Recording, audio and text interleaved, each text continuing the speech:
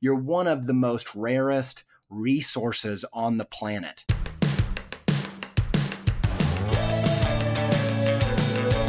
If you're a person who's looking to have more purpose in your life, if you're saying to yourself, I don't want to just go to work, I want to do my life's work, this is the show. This is the show, Don't Keep Your Day Job. How do you figure out how to take your passion and turn it into a profit?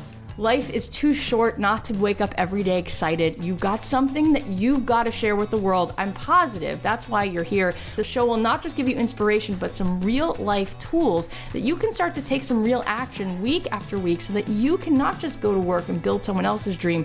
You can do the thing that you've always truly wanted to do. Make yourself the happiest version of you. My name is Kathy Heller. I'm so happy that you're here. Thanks to Candid for supporting Don't Keep Your Day Job. You're one step away from getting straighter, whiter teeth. Take advantage of Candid's risk-free modeling kit guarantee. Plus, when you use my dedicated link, candidco.com/dreamjob, you're going to save 25% on your modeling kit. That's candidco.com/dreamjob to get 25% off the price of your modeling kit.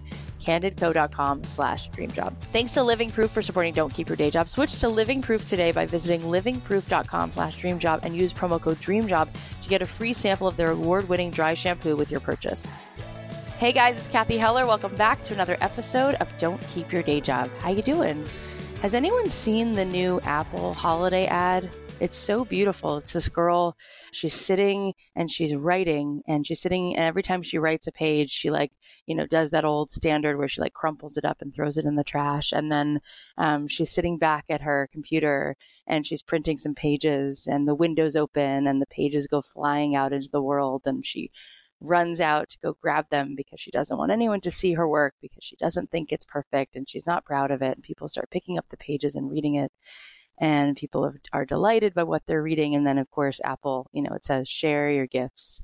And, of course, I love this ad. And one of our listeners posted it in our Don't Keep Your Day Job Facebook group and said, this is the sentiment of this podcast. And it is. And it is so important to put everything out there that you feel that you have to share.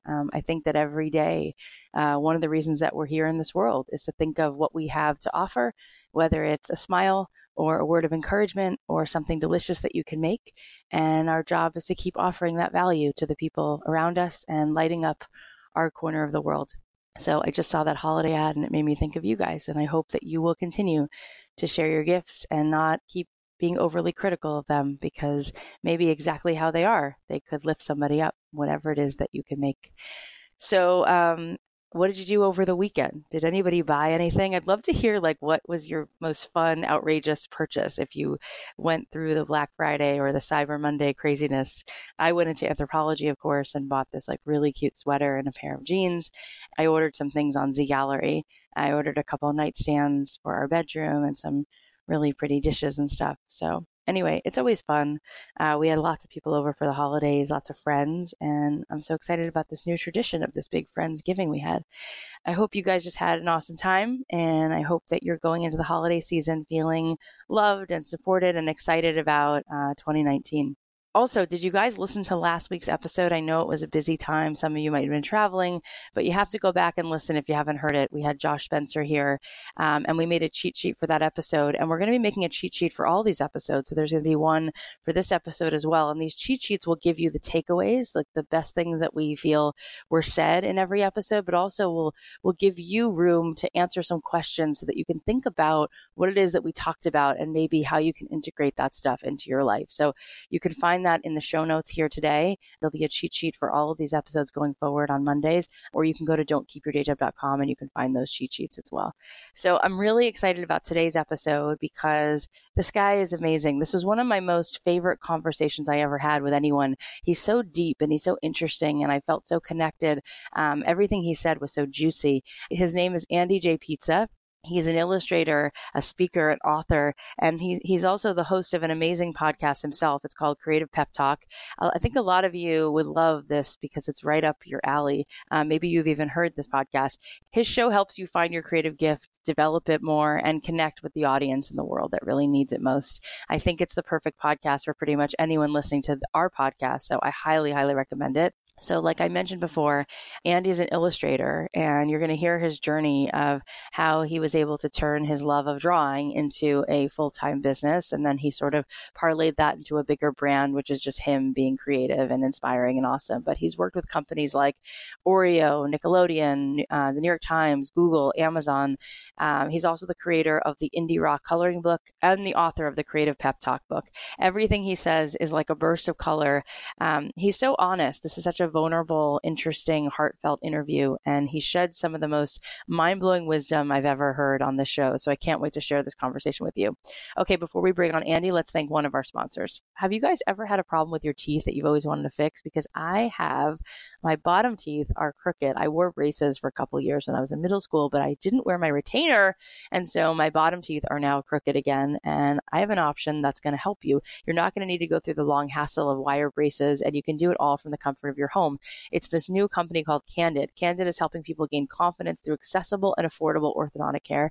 You can get straighter and brighter teeth in an average of 6 months, and what's even better is it costs 65% less than braces. What I love most is how convenient this is. It's hard enough for us to juggle work and other meetings and family stuff, and Candid makes it super easy for you to fix your teeth without having to schedule extra appointments or even leave your house. Plus, Candid has white glove customer service. Also, Candid only uses orthodontists, while other aligner companies use dentists or so-called dental professionals that are going to review customer aligner plans. You're one step away from getting straighter, whiter teeth. You can take advantage of Candid's risk-free modeling kit guarantee. Plus, when you use my dedicated link, candidco.com/dreamjob, you're going to save 25% on that modeling kit. That's candidco.com/dreamjob to get 25% off the price of that modeling kit. So it's candidco.com/dreamjob. So without further ado, please welcome the astounding Andy J. Pizza. Hey, Andy, thanks for being here. I am super thrilled to be here. Thanks for having me. Most of our audience might know that you have an incredible podcast of your own called Creative Pep Talk, and it's a great show. It's been doing really well for a long time, and I want to talk to you a little bit about all the good stuff that you teach and encourage on this podcast. But before we go there, I want to know what brought you to even have this message, to want to share this message, to want to create this podcast. What's your story that brought you to that calling? I'll go back to when I was really little. What I call it is a chaos Muppet. So like, Kermit is an order Muppet and Piggy is a chaos Muppet and Gonzo is a chaos Muppet. Wow. And when I was really little, everybody in my life, like all of my aunts and uncles and everybody would tell me that I was just like my mom. She too is just a crazy tornado of chaos. And when I was really little, like nothing made me happier than hearing that, because I thought my mom was the best thing in the world. The only kind of thing that was not so great about it was that her chaos could not be contained within a house. And so she ended up leaving us and starting a new family and, oh my God. And, going and doing this kind of whole crazy, chaotic existence. Mm-hmm. And so as I got older, I don't think the world loves chaos Muppet teenagers or chaos Muppet adults. Yeah. And I was not showing up on the test results. Mostly the things that were important to society as they were communicated to me, I was terrible at. And my mom's journey, watching like someone like me try to go through adulthood, was a profound struggle for me, because I'm watching what seems to be my future self just go from tragedy to bigger tragedy. She ended up leaving her second family. Oh my God. Getting together with a pretty severely abusive dude and getting into hardcore drugs. And when I was a kid, I was watching this person that I thought, this person is creatively brilliant, super personable, and unlike people that are good at math or sports or whatever, there wasn't really a clear path for what she could do with this unique embodiment of gifts. Mm-hmm. The path was so vague and confusing and hard. And I feel like, although she definitely made a lot of decisions that weren't fantastic, and some of them were really poor decisions, I also think a lot of other people don't have the cards stacked against them to that degree like creative people do. Mm-hmm. And I think watching my mom go through that, and then also watching high school friends that were more creative than me go down the same roads, the way I always describe it is this kind of pain was like a hole being dug in my heart. And later on, I realized that it wasn't a hole, but it was a well, and it was a well of passion. So all of this pain produced all this passion for helping creative people thrive, because I know the chaos and the tragedy and the downside of creative people missing their calling doesn't just affect them, it affects their kids and their loved ones and their friends and all of that. And so even after I got my first few clients as an illustrator, this was when I was living in England, right out of school, I wanted to move back to the States to help my friends break into their own creative endeavors from the little things that I learned. And when I moved back to the US, everything went crazy and I couldn't help anybody else. And I had to spend years helping myself and build a thriving creative career, and completely forgot about why I'd moved back to help creative people. And then years later, after I'd built a thriving illustration business, I got back to this idea of helping other creative people in the form of my podcast. I'm so glad you shared that story, because it makes so much sense that somebody who has the passion you have would be coming from something that really has a huge why behind it. And there's a huge drive to serve this need for other people. It says so much about your composition as a person, like that you got through it all and you got through it with flying colors, and now you're helping other people. And, I just wanted to reach through this, headset and give you a big hug. So, so impressed with you and so proud of you, and people should have so much admiration, even more so, hearing what you just said. It's beautiful. And I really appreciate that. And I feel as though I have to, in the same breath, just say, as much as I went through with all of that, I wouldn't be doing any of the things I'm doing if it wasn't for my dad. I'm extremely grateful to be such a bag of contradictions in terms of DNA, because my mom's individualism and, authenticity and humor and weirdness and all that stuff is there. And then on the flip side, my dad is a really successful business person.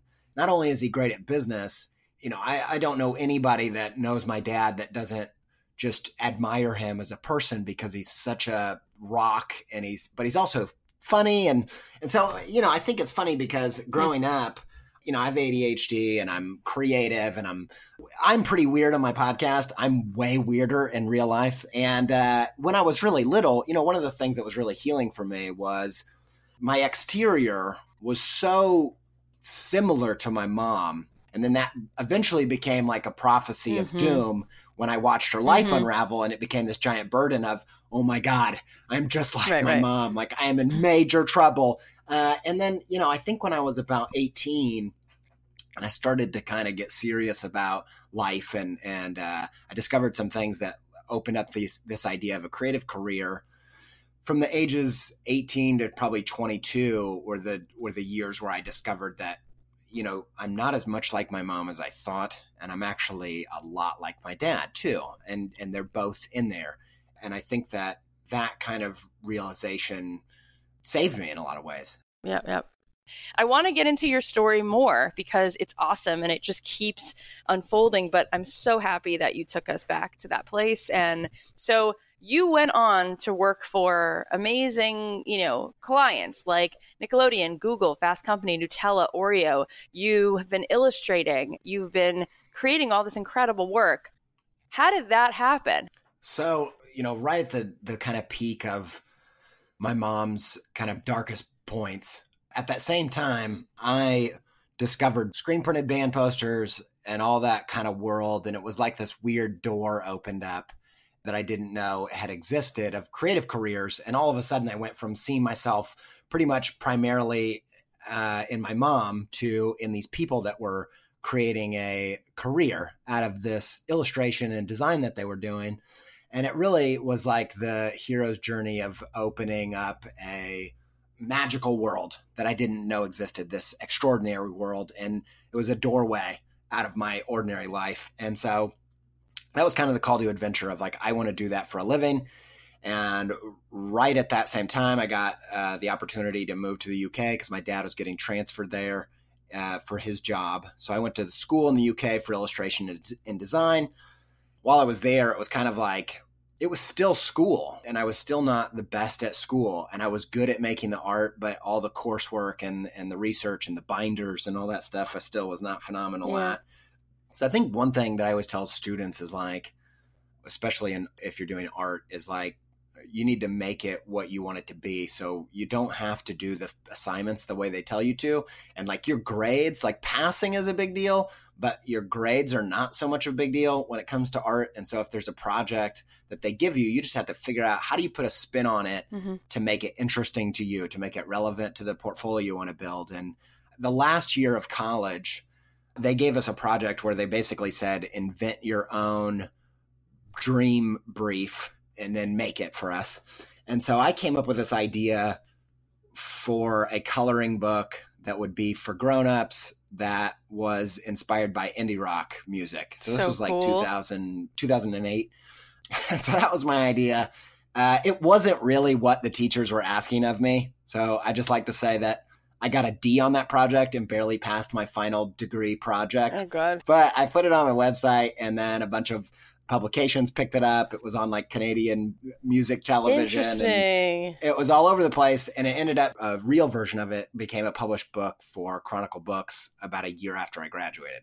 And so that was part of it. That was one of the big kind of breaks. Yep. And that was all over. The indie rock coloring book was like covered by like Time and USA Today. And it was on E's That Morning Show. And it was all over the friggin' place. And, another part of it was that, you know, I lived 3 hours from London at the time, and it was just kind of about, in the early days of my career, just like being around. So like, you know, connecting with the blogs and the agencies that were doing stuff and letting them know I was available to do like live drawing stuff, and then tagging along with friends that were getting little opportunities and making connections. And I think just being this osmosis of, you know, being around those types of people made me a different person. And so all of that started to light the fuse.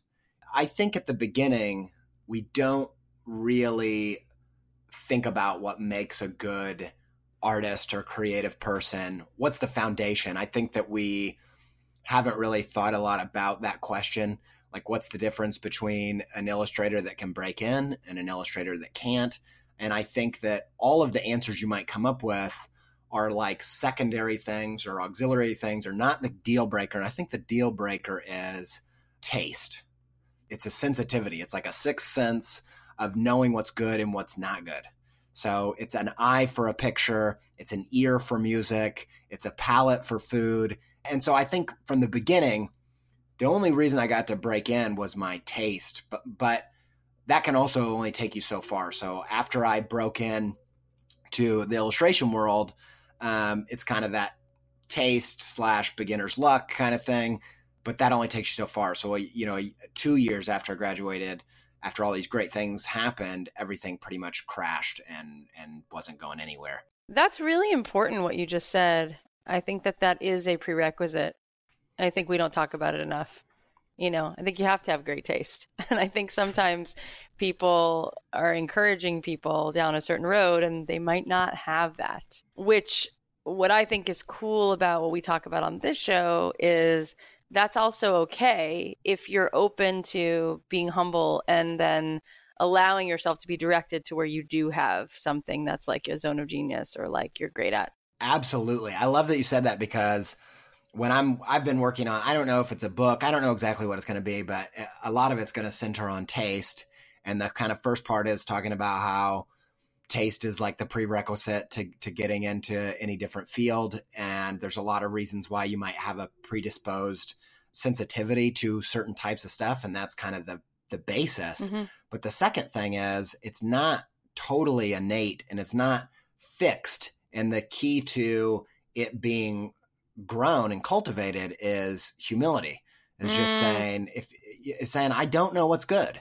Like, teach me what's good. Listen to other people's opinions. Yes, Soak up, I agree with what they say. The neuroscientists would say that one of the keys to creativity is openness to experience, which is, again, a type of humility of saying, okay, I don't know what's good. Right. Allowing yourself to be influenced, that is yes. important in every situation.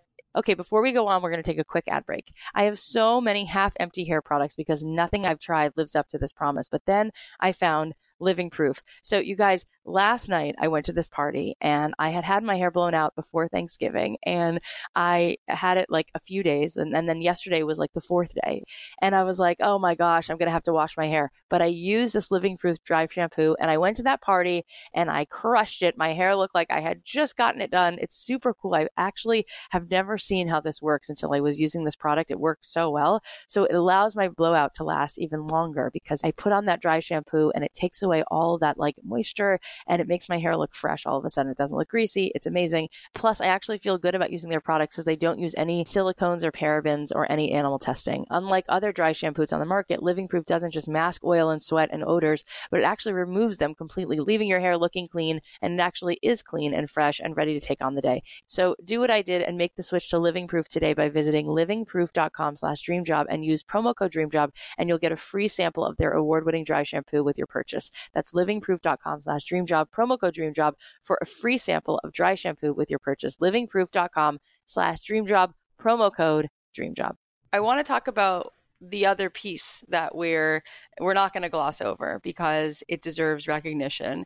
You don't just have good taste. You're not just talented, because you're all those things, but you're constantly making things and thinking about what else you can make and how else you can use whatever gifts you have to serve the world. We have to stop and appreciate that for what that is, because I wish that we could teach that to people today a little bit.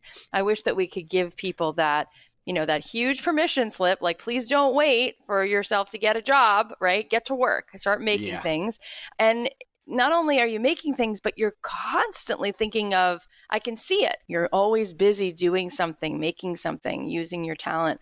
How do you explain that? And how can you help other artists to stop waiting around for the phone to ring and get to work and, plug yourself into that flow and start reaching other people? Because you can. So I'll tell you, there's a concept that was introduced to me. This was probably in something like 2010. I was reading a book by Jon Acuff called Quitter. And he talks about how there's a mentality in our culture to be like, we're really in love with this idea of Cinderella and the fairy godmother. Oh, and terrible. And just thinking that we're going to wait around for the big break, someone to show up.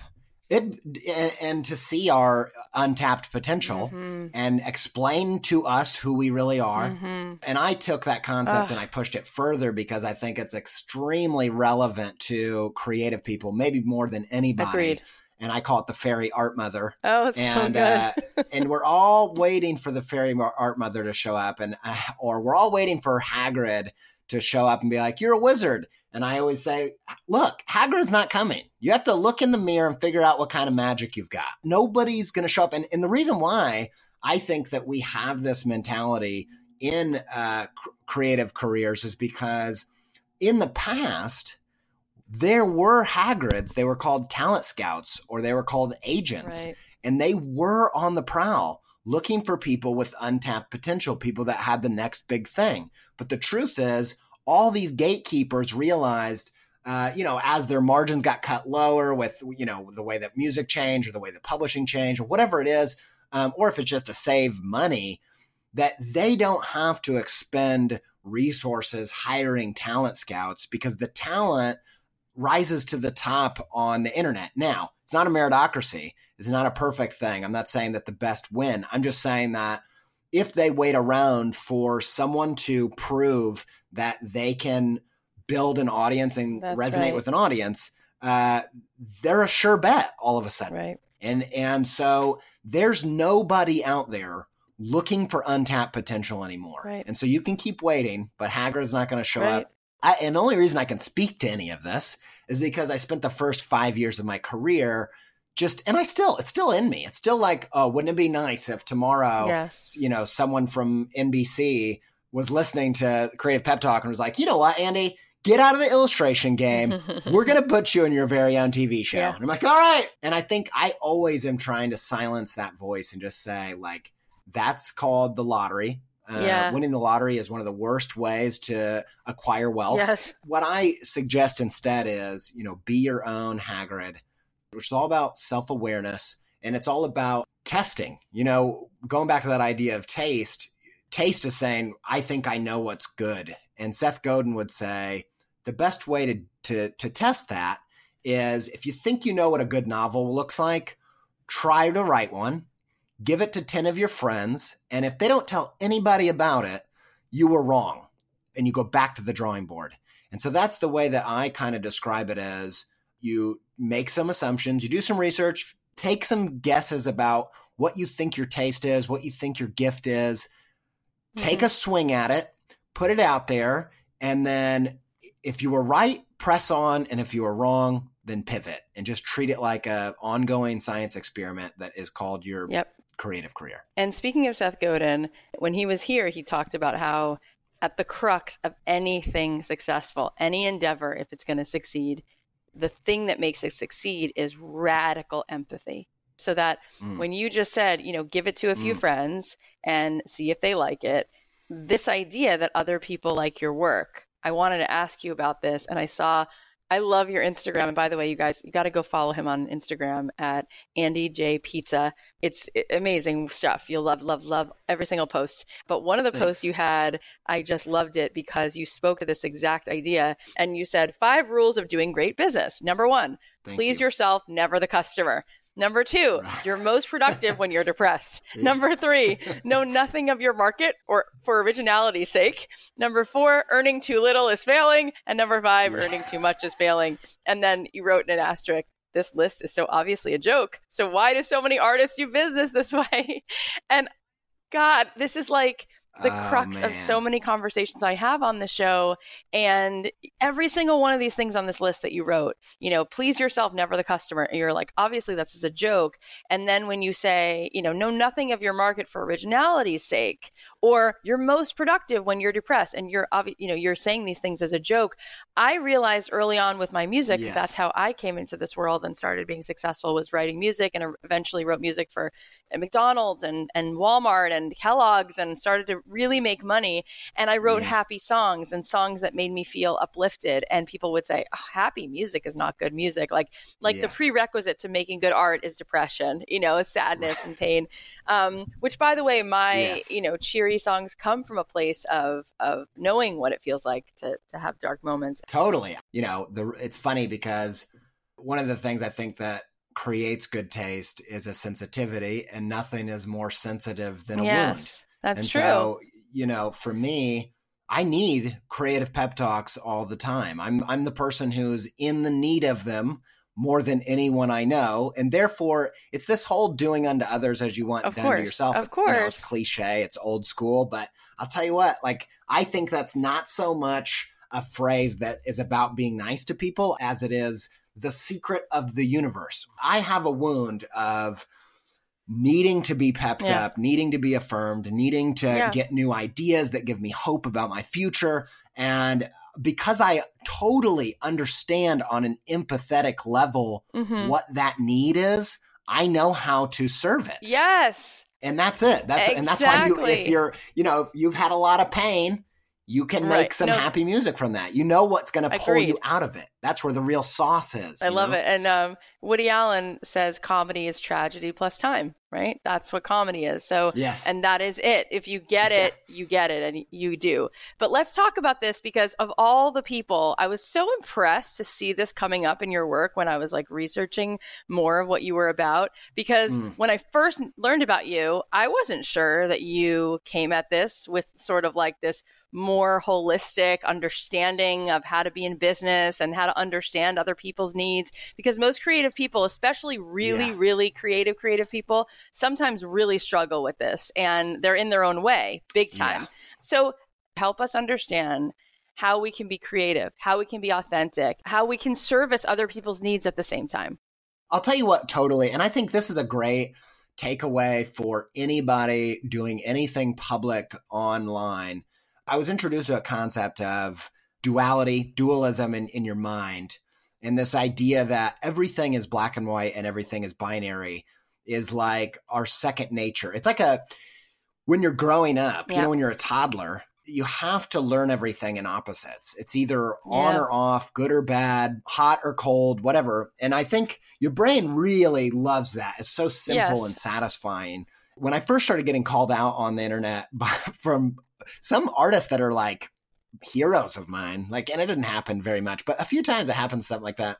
The biggest breakthrough for me in that was 99 times out of 100, it's dual thinking that's caused them to lash out. And I read what they say, and my thing is saying it's not either or, it's both. Like this is I agree with you. What we're talking about is a nuanced, complicated equation. And I think that what ended up happening in creativity is a lot of the masters were probably speaking personal truth. Like there's I don't know who said this. It's a famous thinker of some sort. And he says the opposite of a profound truth might just be another profound truth.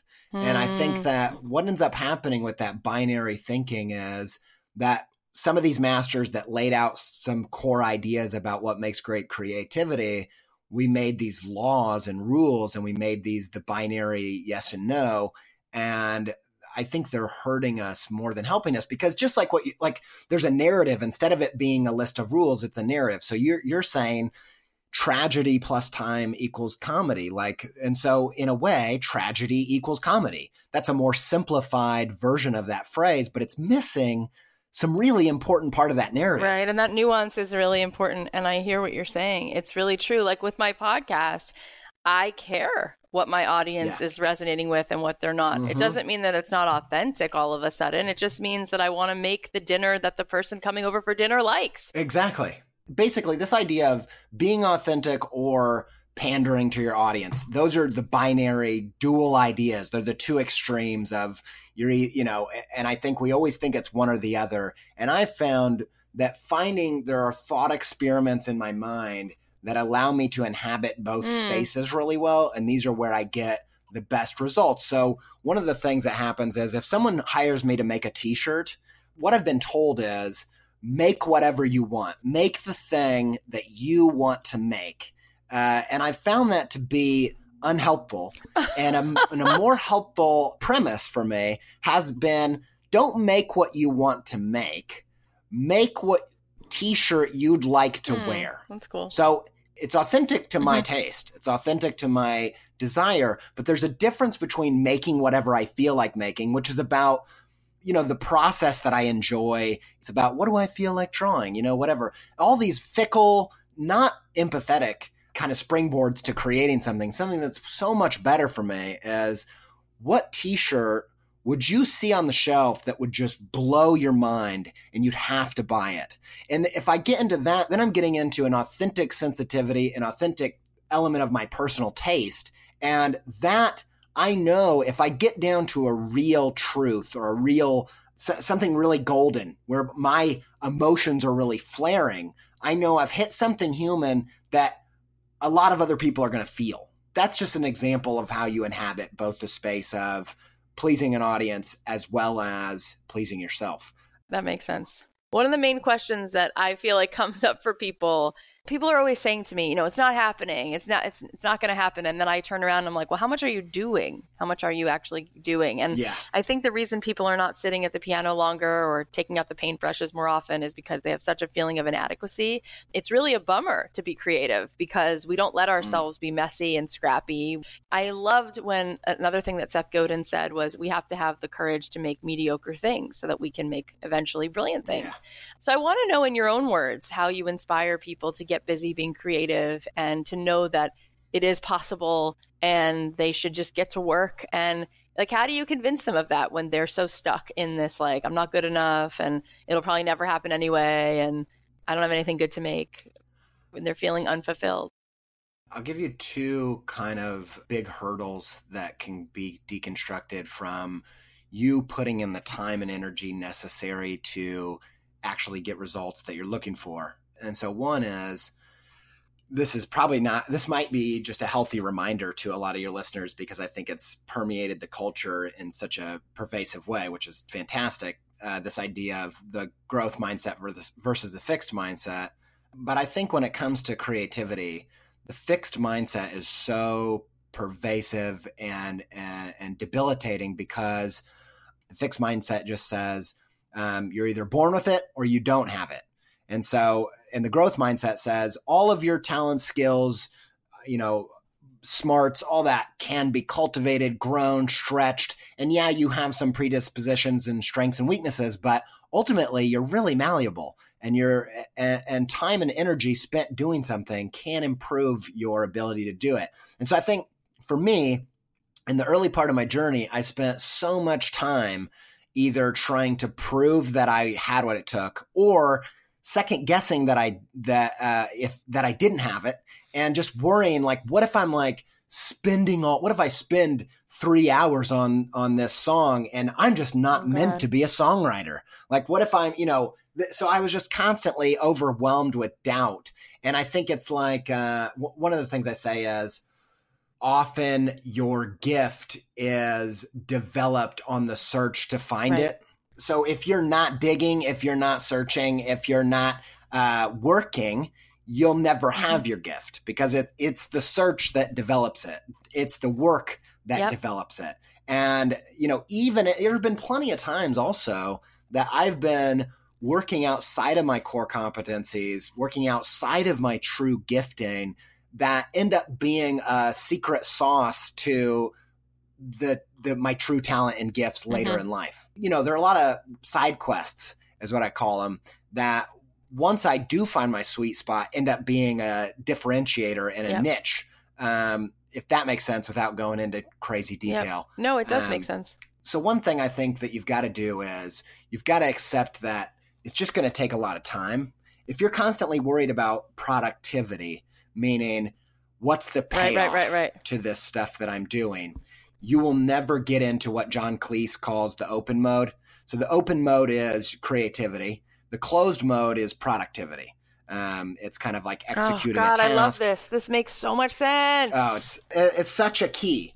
I'll give you an example. So there's this book that I have. It's kind of like a young adult book, maybe even a little bit younger than that, but it's a chapter book. It's a fantasy book. And I've been kind of working on it in my mind over the past 8 years or so. And I've never written it because I constantly am just like, I don't really know if I have what it takes to be a writer. And so when I would go to write it, I would instantly go into, is this a productive use of my time? Like, am I wasting my time? And because I'm in the mode of execution, in the mode of productivity, I'm not in the mode of play. I'm not in the mode of creativity. That's right. And the writing ends up suffering anyway, right?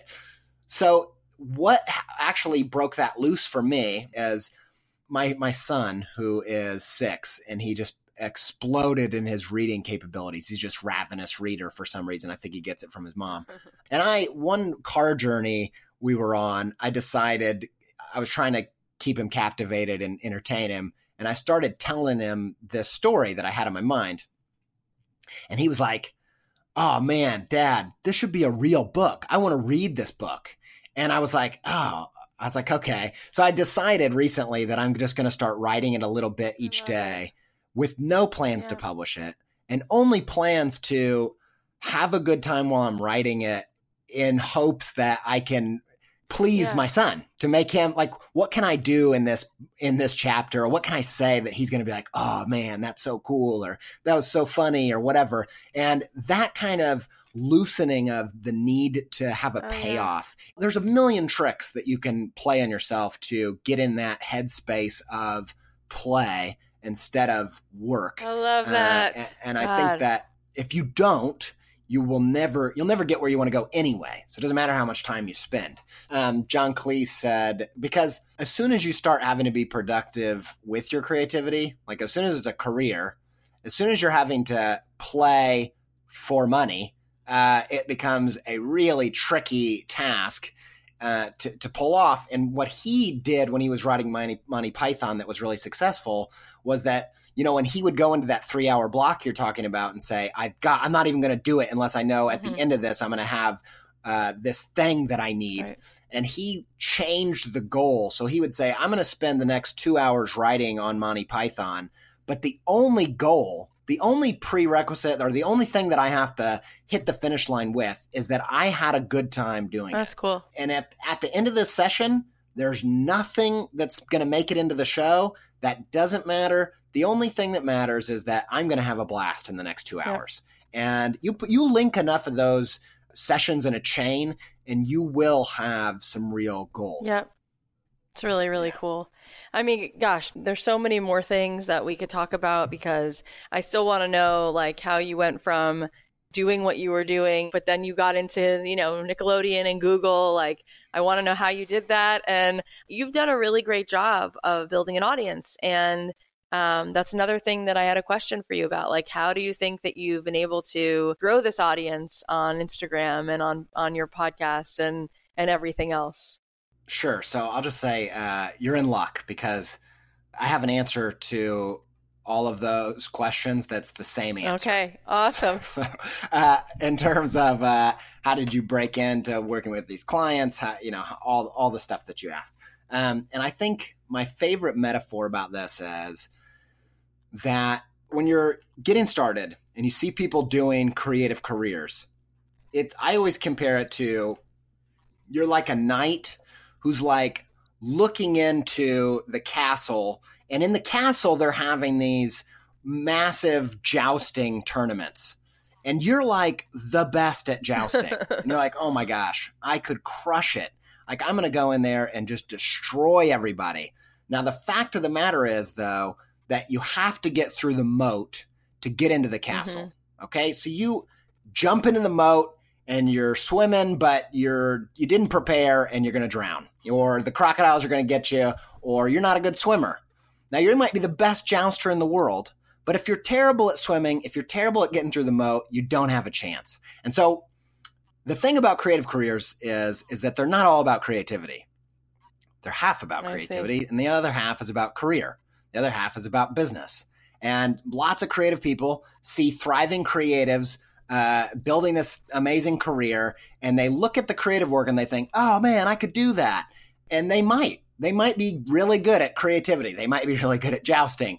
But if you don't work on your swimming skills, you're never going to get through the moat. Mm-hmm. And so the swimming skills are the business skills. And so I found that after 3 years of working at my creative career and having some lucky breaks, having some wins, ultimately I crashed and burned.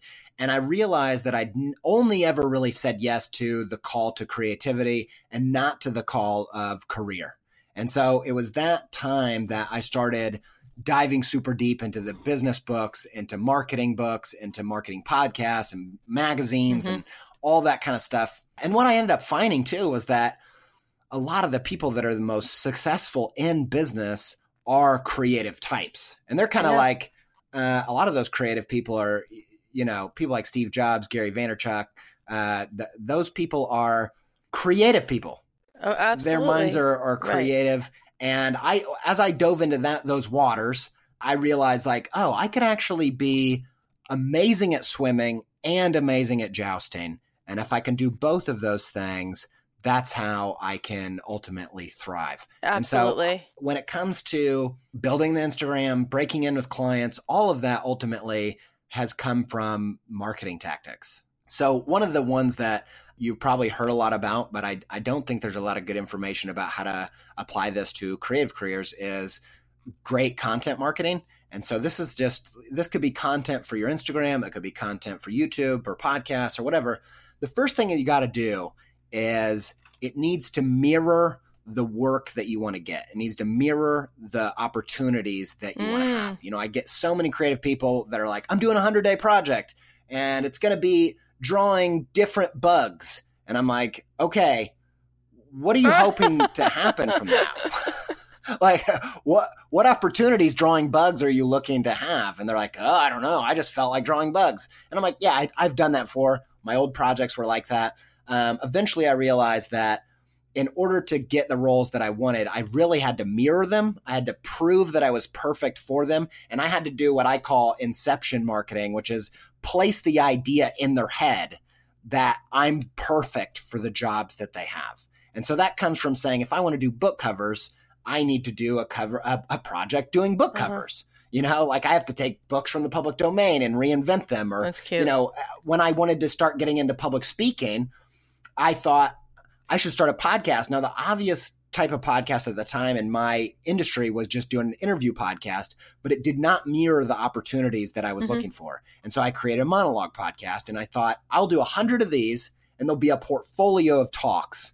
And that should be enough to get the ball rolling. And so I'll tell you one other thing when it comes to your content marketing that you need to bake in is generosity in terms of real tangible value. And the more layers of value that you can add, the more likely it will be to spread. That's and beautiful. My favorite definition of this is the most tactical, practical stuff that I probably say, is in the book, The Personal MBA. I think his name's Josh Kaufman who wrote that.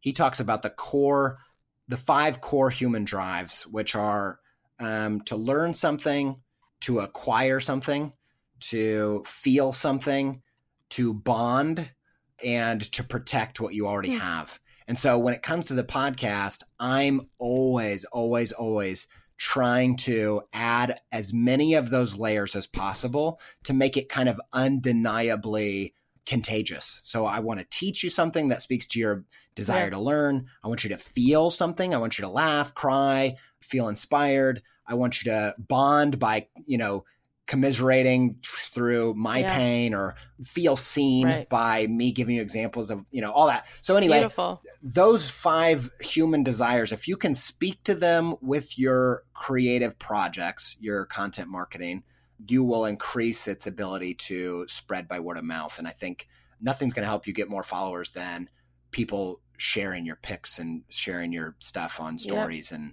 all that kind of stuff. And you can orchestrate that by giving away lots of value. Well, you are so obviously generous. Like, that's one of the things that comes throughout this whole discussion is you really just giving 100,000% of yourself, and you do it in such a happy way. You're just happy to do it. So if you guys are not already listening, you have a new podcast to listen to, Creative Pep Talk. You're gonna get more of Andy. And why don't you tell us where to find you, Andy? Sure. My new website that I just launched is called andyjpizza.com.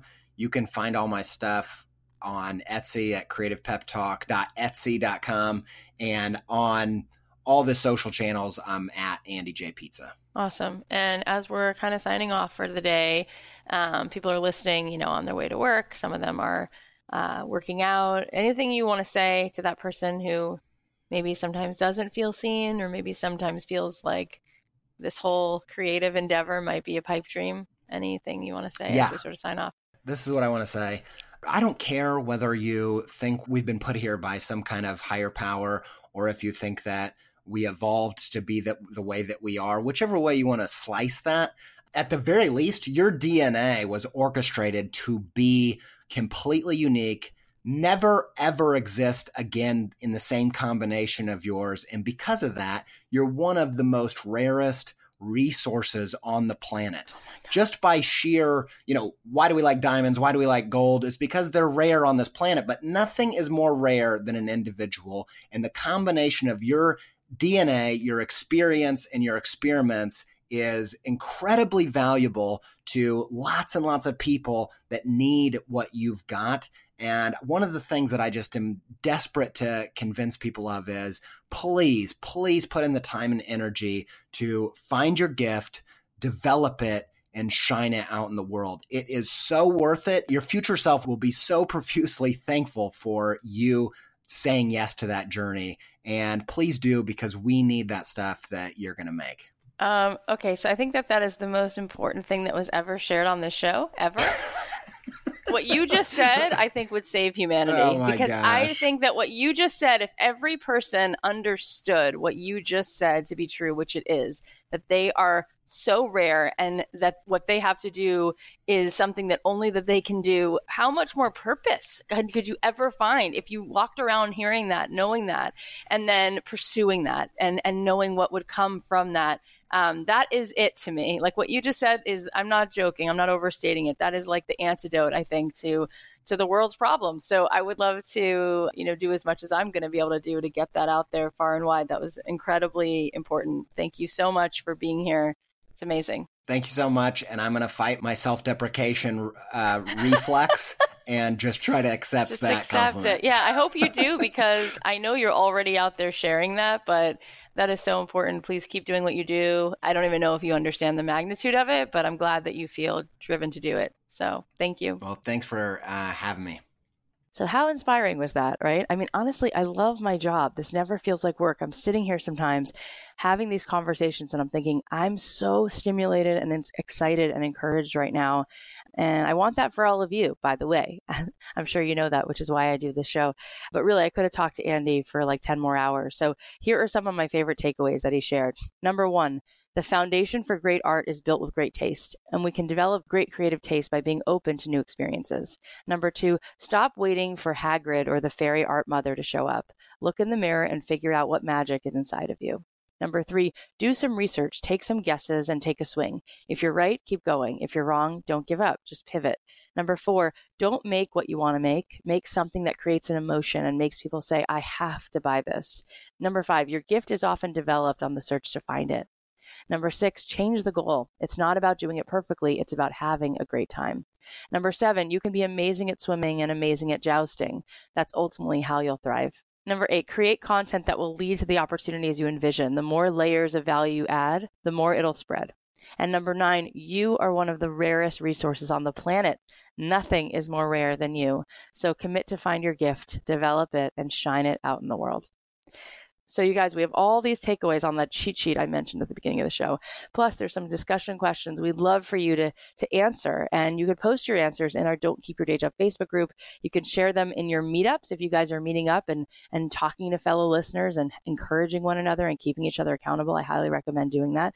Or you can message me your answers on Instagram. Come on over there and follow me at Kathy.Heller and just say, hey, I thought about this question from the cheat sheet this week and it led me down this path. And here's a cool idea I had. I really love hearing from you guys. So please reach out. You're never a bother.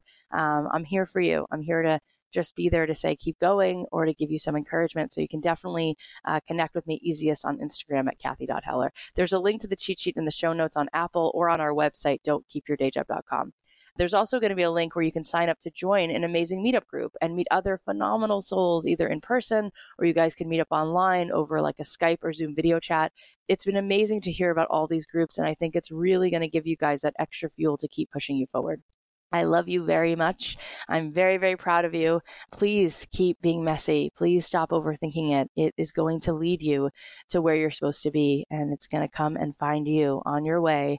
And being brave and being messy, you're going to find out that you have so much to share and that you are like 2 degrees away from making a great living, doing the things that you love doing every day.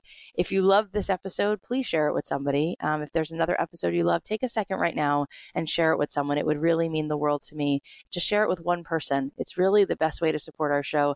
Plus, it doesn't cost a thing to tell someone else, hey, there's this inspiring podcast I've been listening to, and I think you really get a lot of value from it. So please go ahead and do that. Don't forget to leave us a review on iTunes. It takes like a minute and it really changes the algorithm for us and helps us to keep making the show, and it keeps giving us more resources. So please go ahead and do that. And go ahead and follow me on Instagram. If you want me to follow you back, just DM me and say, hey, Kath, I listen to your show. I'm following you. I'd love you to follow me back. And I will go ahead and do that.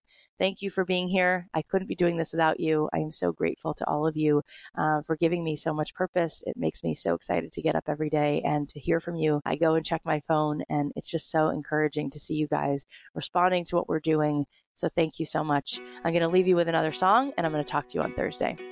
The podcast is a production of Authentic. For more info on advertising in this show, visit AuthenticShows.com. Sunday nights I would go for a drive, and the hills were lit up with their twinkling lights. There was a place at a table, someone was waiting for everyone but me.